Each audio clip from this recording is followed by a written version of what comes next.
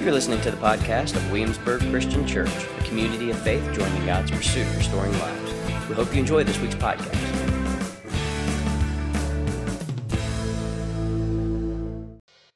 So if you have your Bibles, go ahead and open up to the book of Mark. We're going to look at three different texts this morning. We're going to capture one theme within all three texts. I'll offer a little bit of context to the story, and then we'll continue on in our conversation. So in Mark chapter 8, Jesus encounters 4,000 people who have been following him for a while, massive crowd, and they're hungry.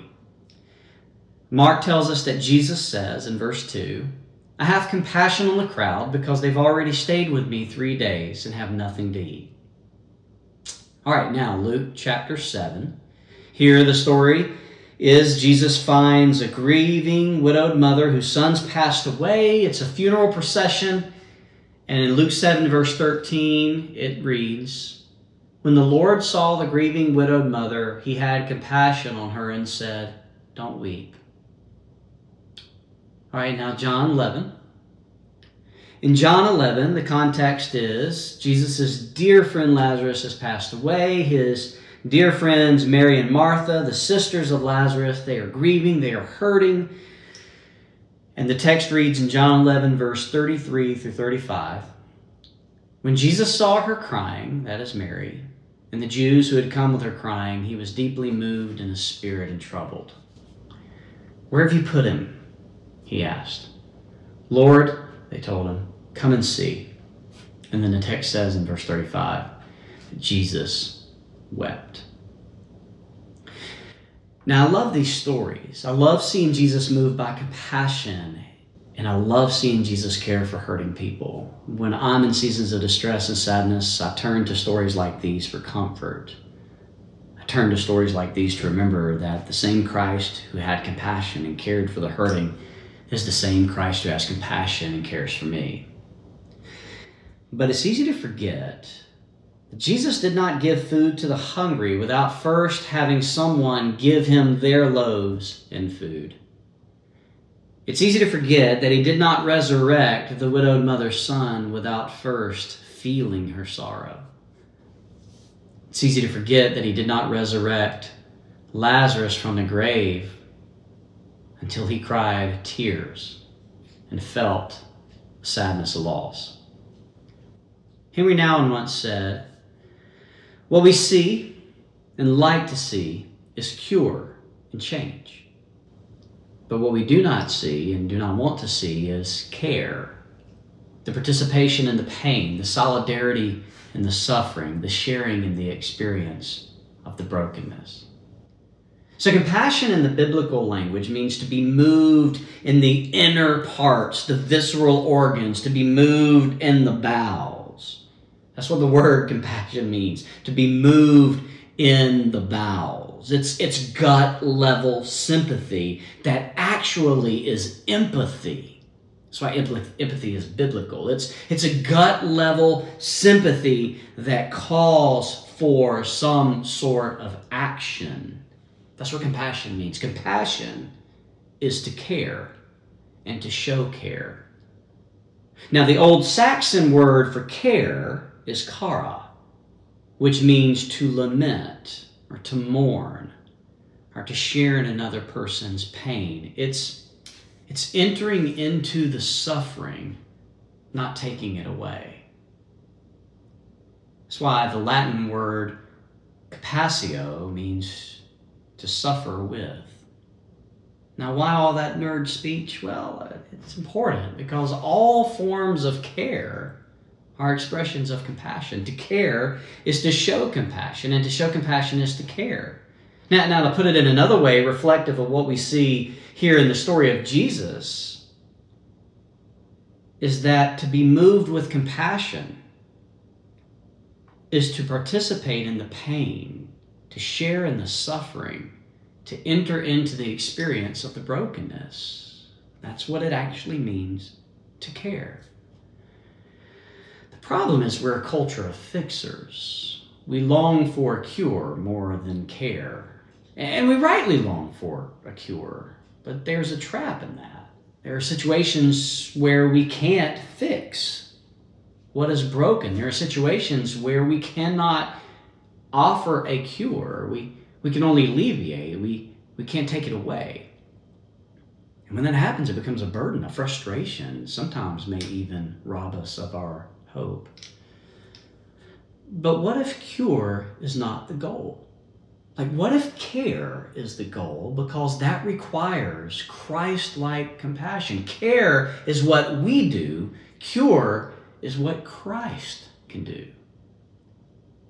So I've come to learn that I have little influence over the cure, but great influence over the care. We have little influence over what can cure society of its hatred or fear, but we have complete influence over how much we care. And that in itself may be a part of the cure. As disciples of Jesus, we live our lives knowing that a cure has been created and offered to the world in Christ, but we are not the cure. Our call as disciples is not to cure. Our call is to care.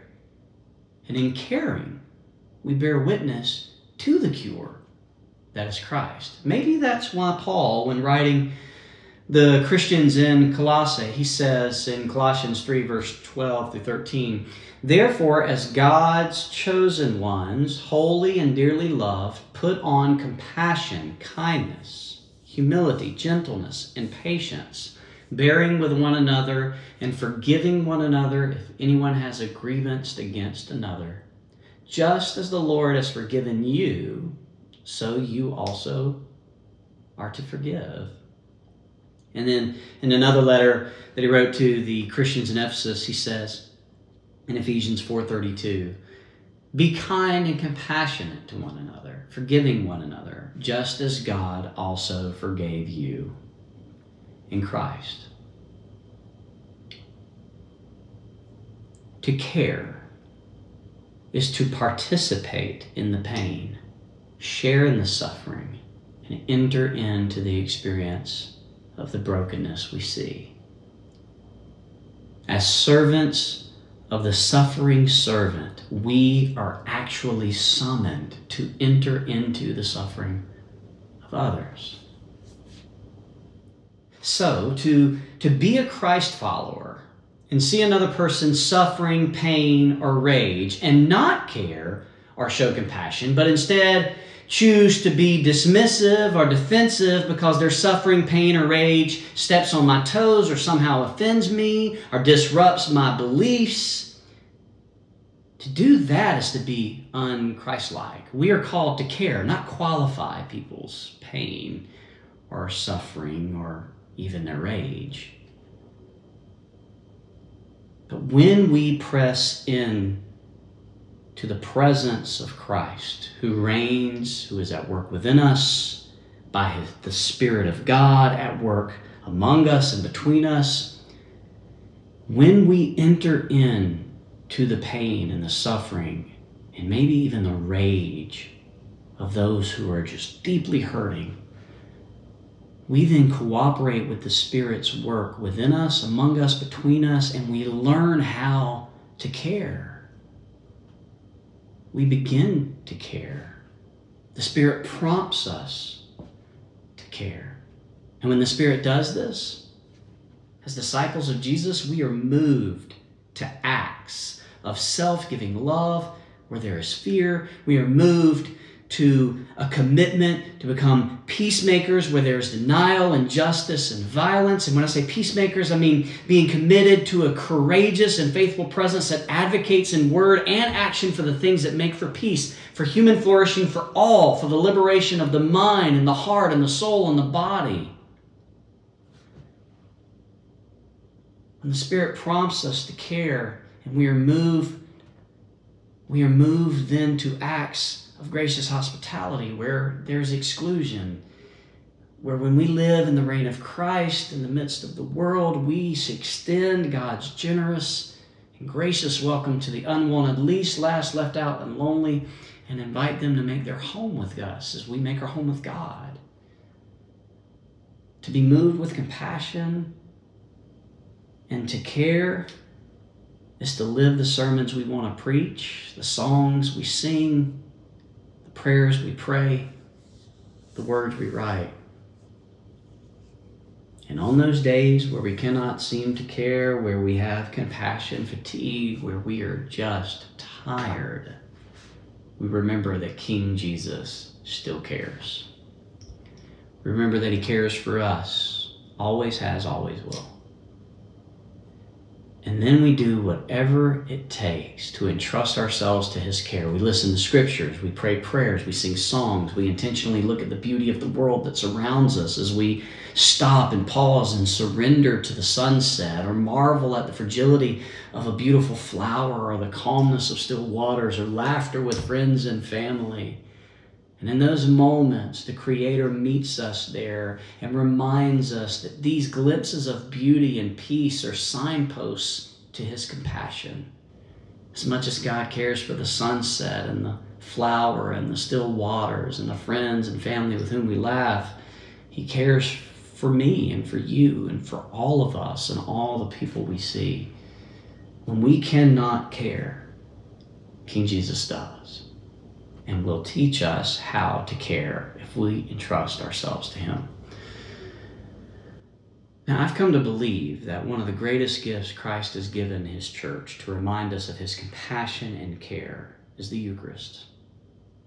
It's at his table, surrounded by my brothers and sisters in Christ, that I remember the depths of his limitless compassion. And even when the words of King Jesus stings a little, when his words disrupt and discomfort, he still speaks out of deep compassion. And I remember that no one is irredeemable. I remember no one is beyond the reach of God's grace. There's no span of time or space, because as far as the east is from the west, God's grace can meet us there. I remember that King Jesus is the table-setting, banquet-hosting lover of the religious, ridiculous, righteous, and wretched.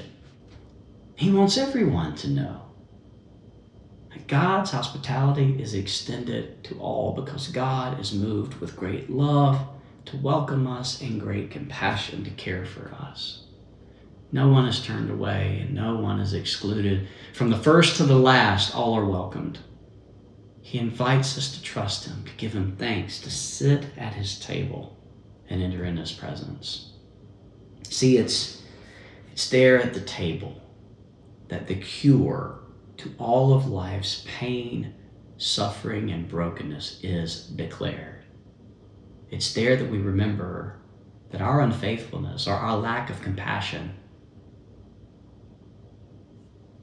will be renewed because of the compassion of Christ we receive in the bread and in the wine. It is there that we remember that what the Father has done through Jesus by the Spirit cannot be undone by our unfaithfulness. But we also remember that as disciples of King Jesus, our faithfulness matters to God, and he will reward us, whether in this life or the next, because he has called us to care as he cares and given us his Spirit so that we can. You're listening to the podcast of Williamsburg Christian Church, a community of faith joining God's pursuit of restoring lives. We hope you enjoyed this week's podcast.